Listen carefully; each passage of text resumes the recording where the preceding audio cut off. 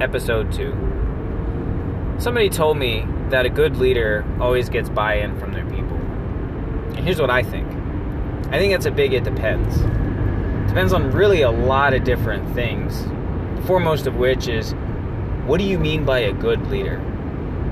One of the best books I've heard about leadership styles is written by Jim Collins. It's called Good to Great. In there he's got 5 different levels of leadership, ranging from your personal level of leadership all the way up to CEO style or top of a team type of leadership. And predominantly we're only going to focus on the level 4 and the level 5 leaders. Remember, level 5 is the pinnacle of leadership in Jim Collins' book. And based on my experience in leadership, I tend to agree.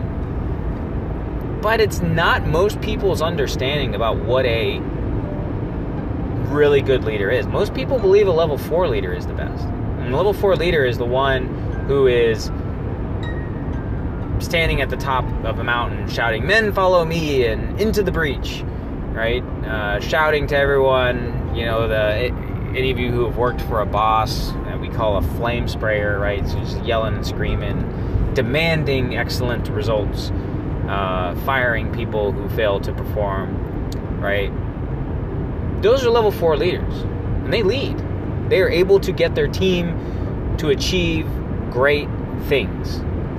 They are able to push their team harder than the team thought they were capable of doing. One way to look at the level 4 leader is, as Jim Collins calls it, the genius with 1,000 helpers, right? You've got someone who truly is a genius. They have a lot of creativity. They have a lot of knowledge and insight. They have a huge team of people that they've carefully selected and identified to help them to carry out their vision. And that is great leadership. Sort of. Because to be truly great, you have to lead more than just the team today. Your leadership really has to stick around long after you're gone.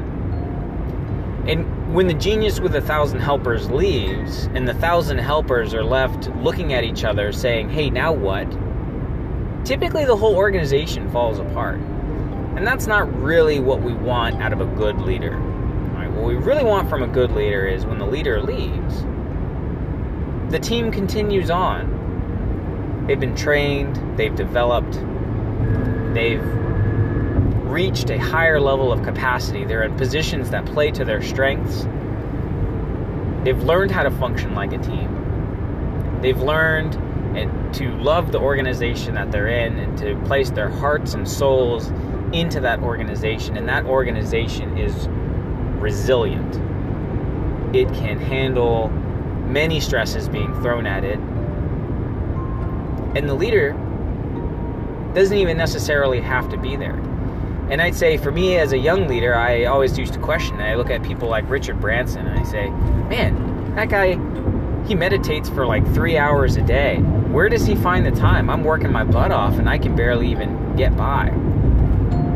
Well, I was striving to be a level 4 leader because that's the leadership model that I was looking for. Those level 5 leaders, they don't need to do all that kind of stuff. All they need to do is put people where their strengths are, train them, give them guidance, and then get out of their way. One of the best quotes that I can come up with, and I'm going to butcher it right now. Again, if you listen to episode 1, I am doing this podcast in the car. But it's from a Chinese philosopher, Lao Tzu. And Lao Tzu said, when I am a leader, and at the end of the day, when the job is done, my people will look around and say to themselves, we did it ourselves. So what that means to me is, if the leader is truly powerful, they don't actually need to lead. Now that's some like Yoda type stuff right there, right? But I mean, think about that for a little bit, right? What types of decisions is the leader actually making, right? Is the leader giving people direction? Is the leader making decisions and asking people to just passively jump on board? Are they trying to convince people and try to manipulate them into believing what the leader believes and doing what the leader wants them to do? Or is the leader investing in their people to the point where the people are able to make decisions without the leader having to get involved to begin with? That, to me, is the pinnacle. So how do you get there from here? And that's one of the reasons why I really like Jim Collins' book, and I highly recommend it to anybody who's serious about being a leader.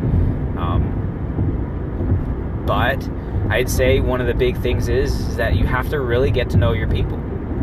What are they actually capable of doing? Am I able to assess how well they are doing at that job and whether or not they are able to achieve their maximum potential in that position, or am I setting them up for failure? There are some people who are very technical minded, and there are some people that are much more into the human aspects of a job. If you read books like from Malcolm Gladwell, The Tipping Point, you see there's 3 different kinds of people in order to make an idea tip, right? You're going to need the salesman, you're going to need the librarian, for lack of a better term, the guy who has all of the knowledge, right? And you're going to need the connector, okay? The salesman's one who goes around and tries to convince everybody that the idea is the best and that they should kind of jump on board, right? Then you've got the guy who has all of the knowledge about stuff. They have the deep technical understanding. They're able to answer any question that people have about that concept or that product. Then you've got the connector, and the connectors know all bunches of different people. And I think we know people who fit into all of those categories. You know, with a connector, you say, hey, I know Bob, and if I want to go find a guy who will sell me 3 used tires, I go ask Bob, and Bob knows the person I need to talk to, right? Boom, now I got my tires, right? So if I put a salesman in a connector job, right? The salesman is really passionate about the topic, really persuasive, but he doesn't know anybody. Well, that's not really a good business model, right? If I want my product to tip, if I want my organization to be successful, I have to understand where people's strengths are. And that's not necessarily to say that I can't take somebody who's a connector and train them to be a salesman, right? That's not what I'm saying here, right? But I think we all have our own individual aptitudes, and we all have our desires of the types of jobs that we enjoy more and we will want to spend the more time working on, okay?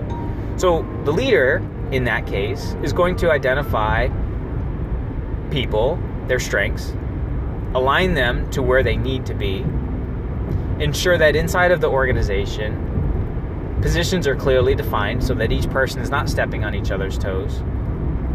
And that piece is important too, because if I don't define clear swim lanes, what ends up happening is I have to ensure that I'm clearing all of my decisions with that other person out of respect. You know, if I'm sharing a house with a roommate, I'm not going to go making a bunch of changes without that roommate's decision or input, because that would be rude, because the roommate shares the house living spaces with me, okay?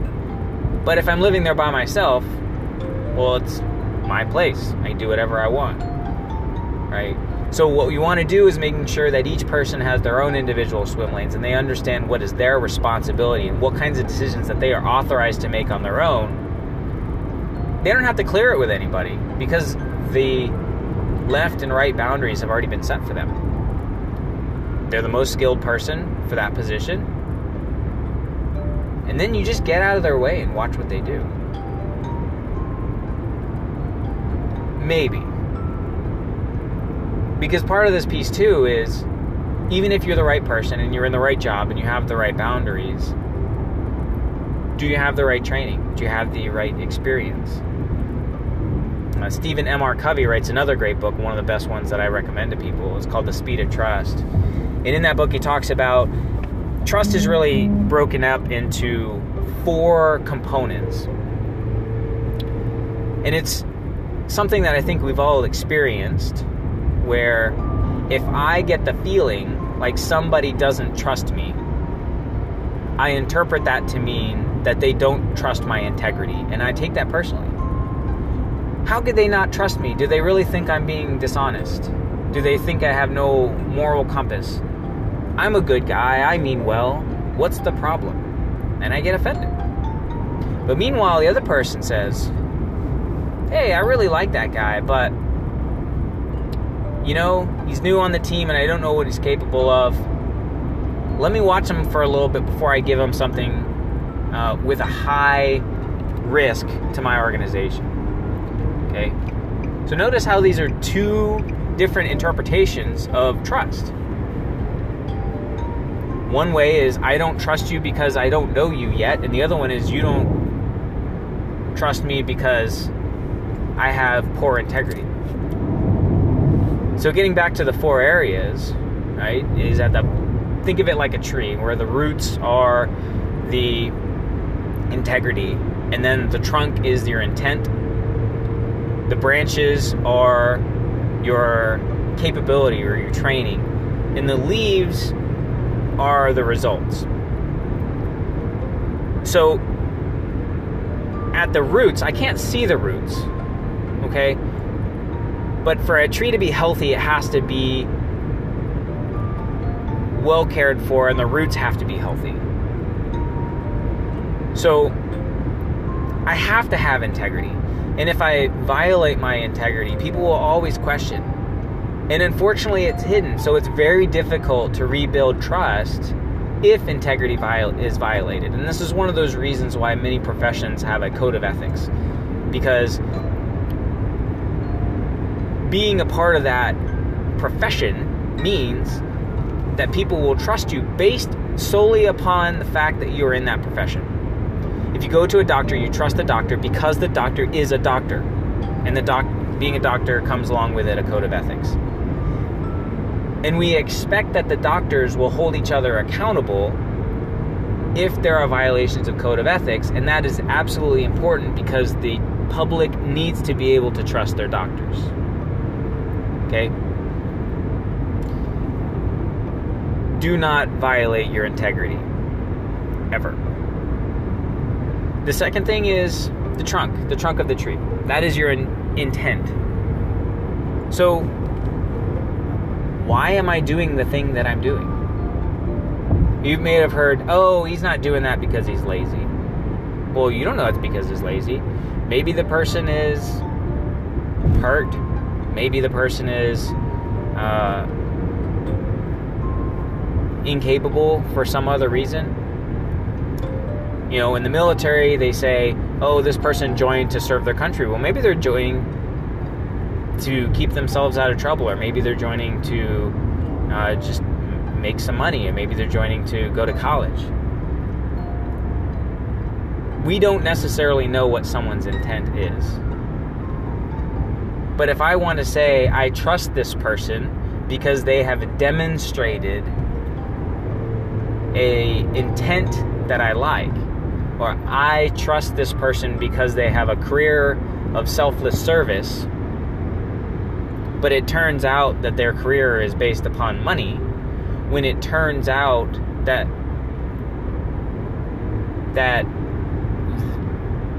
I misread the intentions, why they were doing what they were doing, there is now a violation of trust. Okay? I feel betrayed because I thought you were doing things for one reason, and it turns out you were doing something for another. Okay? Another component of trust is the branches of the tree, if you will, and that's your capabilities. And that I can't trust somebody, truly, if they don't actually know what they're doing. I won't trust someone to work on my car if they don't know what shape a wheel is in, right? If they don't know how to pop the hood and actually look inside, and they don't know what an engine looks like, they're not trained to work on my car.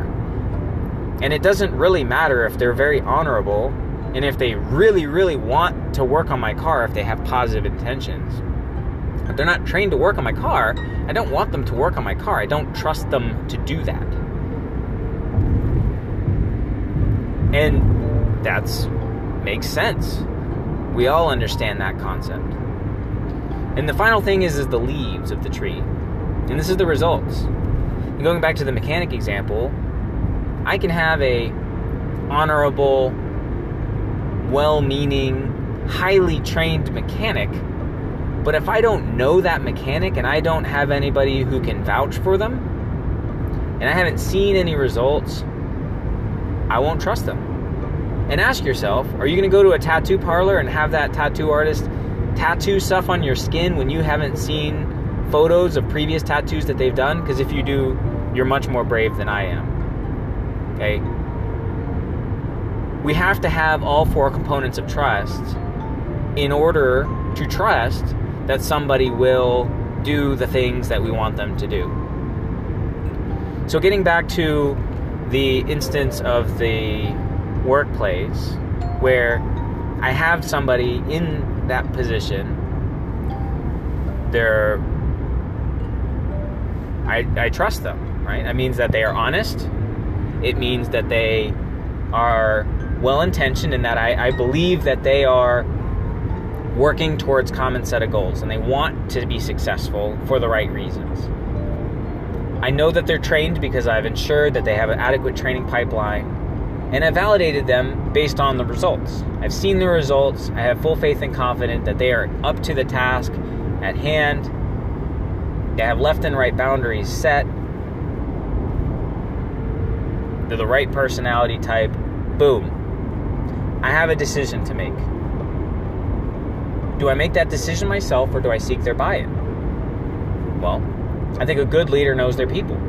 They understand if they trust their people, and if they do trust their people, why? One of the most dangerous things, and going back to that trust metaphor, is if I trust somebody's integrity, I should not be giving them significantly impactful work to do if I don't also trust their intentions, their capability, and their results. And that's something that's always important to remember. And that when somebody fails, because everybody fails, and you can't do new things and not run the risk of failure, when somebody fails, it's very important to be able to articulate to them why you have lost a little bit of trust with them, and it's not because you think they were doing it for the wrong reasons or that they were dishonorable or even that they lacked the training, right? Although training typically is an issue, right? But simply that, hey, you didn't get the results this time. Dust yourself off, try again. So, one of the things as a leader, we're often in a circumstance where even once we have a team that's in place, everyone's playing to their strengths, and it's an ideal circumstance, I've got a decision that's coming ahead of me. One of the things that's really important to do in those circumstances is to say, well, how much time do I have to make this decision? How complex is it? And who do I have available that can implement it and come up with some possible solutions? If time is of the essence and you have the capability to make the decision, make the damn decision, right? The leader does not have the luxury to just sit around and pontificate long periods of time about what should or shouldn't be done. If it's a time-critical decision, don't waffle. Use your experience in your position and make the decision. But in those circumstances, make sure that you reach out to your team and then let them know why you made that decision, because it was time critical and you had to make a decision. And if you have built really good rapport with your team, they will understand. And in particular, if it's a good decision, they'll give you the benefit of the doubt. People want to know why you do the things you do. If you give them a good reason, they will understand. Now, if it's not time critical and you got a little bit of time, and little bit is a little kind of vague, I interpret this as, is there enough time? If you give that task to somebody, is there enough time for them to make one mistake, recover, and try again? So, If you got a little bit of time, you got a decision ahead of you, go ahead and task it out. But task it out to people who are already having that skill set. You want to give it to your stronger subordinates, the ones who have maybe dealt with that decision before or something very similar. Now, the downside to giving tasks to your strongest subordinates is they already know how to do the thing. So, yes, they're going to appreciate having buy-in because that they're the ones who are actually generating the solution there. But on the flip side, they don't really need the experience. And giving those same kinds of decisions to the same people over and over again does not build depth on the bench, so to speak.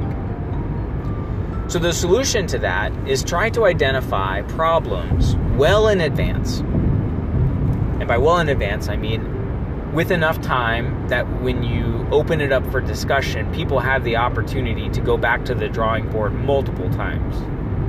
And what this means is that that gives you the flexibility to assign that decision-making responsibility to people who are a little bit outside of their comfort zone. They don't quite have the training, they don't quite have the skill set or the experience. And this is actually, can be a very good thing. And it does a couple things for you. The first thing is, well, by the time they're done, they will have that training, experience, knowledge. And now you've built some depth on the bench. And the other thing is, sometimes having somebody who comes in with a blank slate is incredibly valuable because they're able to look at a problem from a slightly different way, and they'll come up with solutions that may be much more creative than what you or somebody who has a lot more traditional experience might come up with. So there's a lot of value there. And in the event that you have plenty of time, you have a lot of flexibility in making those kinds of decisions and pushing them down. Now, this isn't to say that a good leader should just abdicate their responsibility of decision making, because absolutely the triage of the time frame and understanding your people is incredibly difficult to do. And more importantly, if you're going to be pushing all decisions down to your people, you need to ensure that they're not being overwhelmed or overtasked as well, and making sure that they have enough time to do the other things on their plate. So balancing workload is also another key skill set of that leader.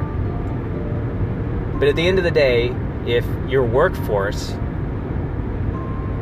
is a consolidated body and they are all working together to solve common problems, and they are not working under a huge amount of pressure, and they have the time and the flexibility and the training and the skills to be able to come up with solutions, then by all means, let them do it and get out of their way. But what if they don't? And this is the situation that I've been in probably the most, whereas I'm in an organization where I really want to give my people an opportunity to make decisions and have buy-in in my decision-making process, and have their voices be heard. And I've actually been bit by that a few times, where I say, hey, team, come together. We have this decision to make. What do you guys think? And they come up with the most bizarre, off-the-wall, total garbage kind of solutions that I know will never work. So then what am I stuck with? Well, I asked them, and then they gave me an answer, and then I say, well, this is wrong, and here's why. But now, what am I doing? I have misidentified their level of training, their level of capability to produce an answer. I had not seen results before, and I made an assumption. I misjudged my people, and I put them in a position where I am asking them to stick their necks out, go out on a limb, take a risk for me to come up with an answer. And now, in spite of the fact that I put them in that situation, now I'm going to tell them that it's for nothing because their training isn't where it's supposed to be. Well, whose fault is it that the training wasn't good enough? That's not their fault. They haven't been trained. It's my fault as a leader for allowing them to be in a position that where they do not have the time available to either train themselves or be trained to produce at the level that I need them to do. That is a leadership failure. So, what do I think? I think a good leader sometimes gets buy-in from their people if time permits, and if the people are well trusted and are part of a well-functioning organization. That leader can get out of their way. He not only doesn't need to get their buy-in, but they're the ones who are actually driving the solution. Doesn't need to have them buy into his solution because that leader is not the one making the solution to begin with. And a bad leader either makes the decisions all the time because they're in crisis mode and they don't have time to plan well enough in advance, and so they're having to make decisions left and right because of time constraints.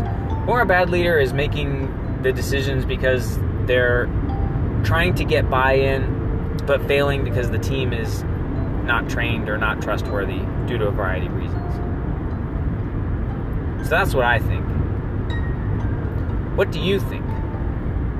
Email me your thoughts at thinkinghardisnewknowledge@gmail.com. I'd love to hear what you think.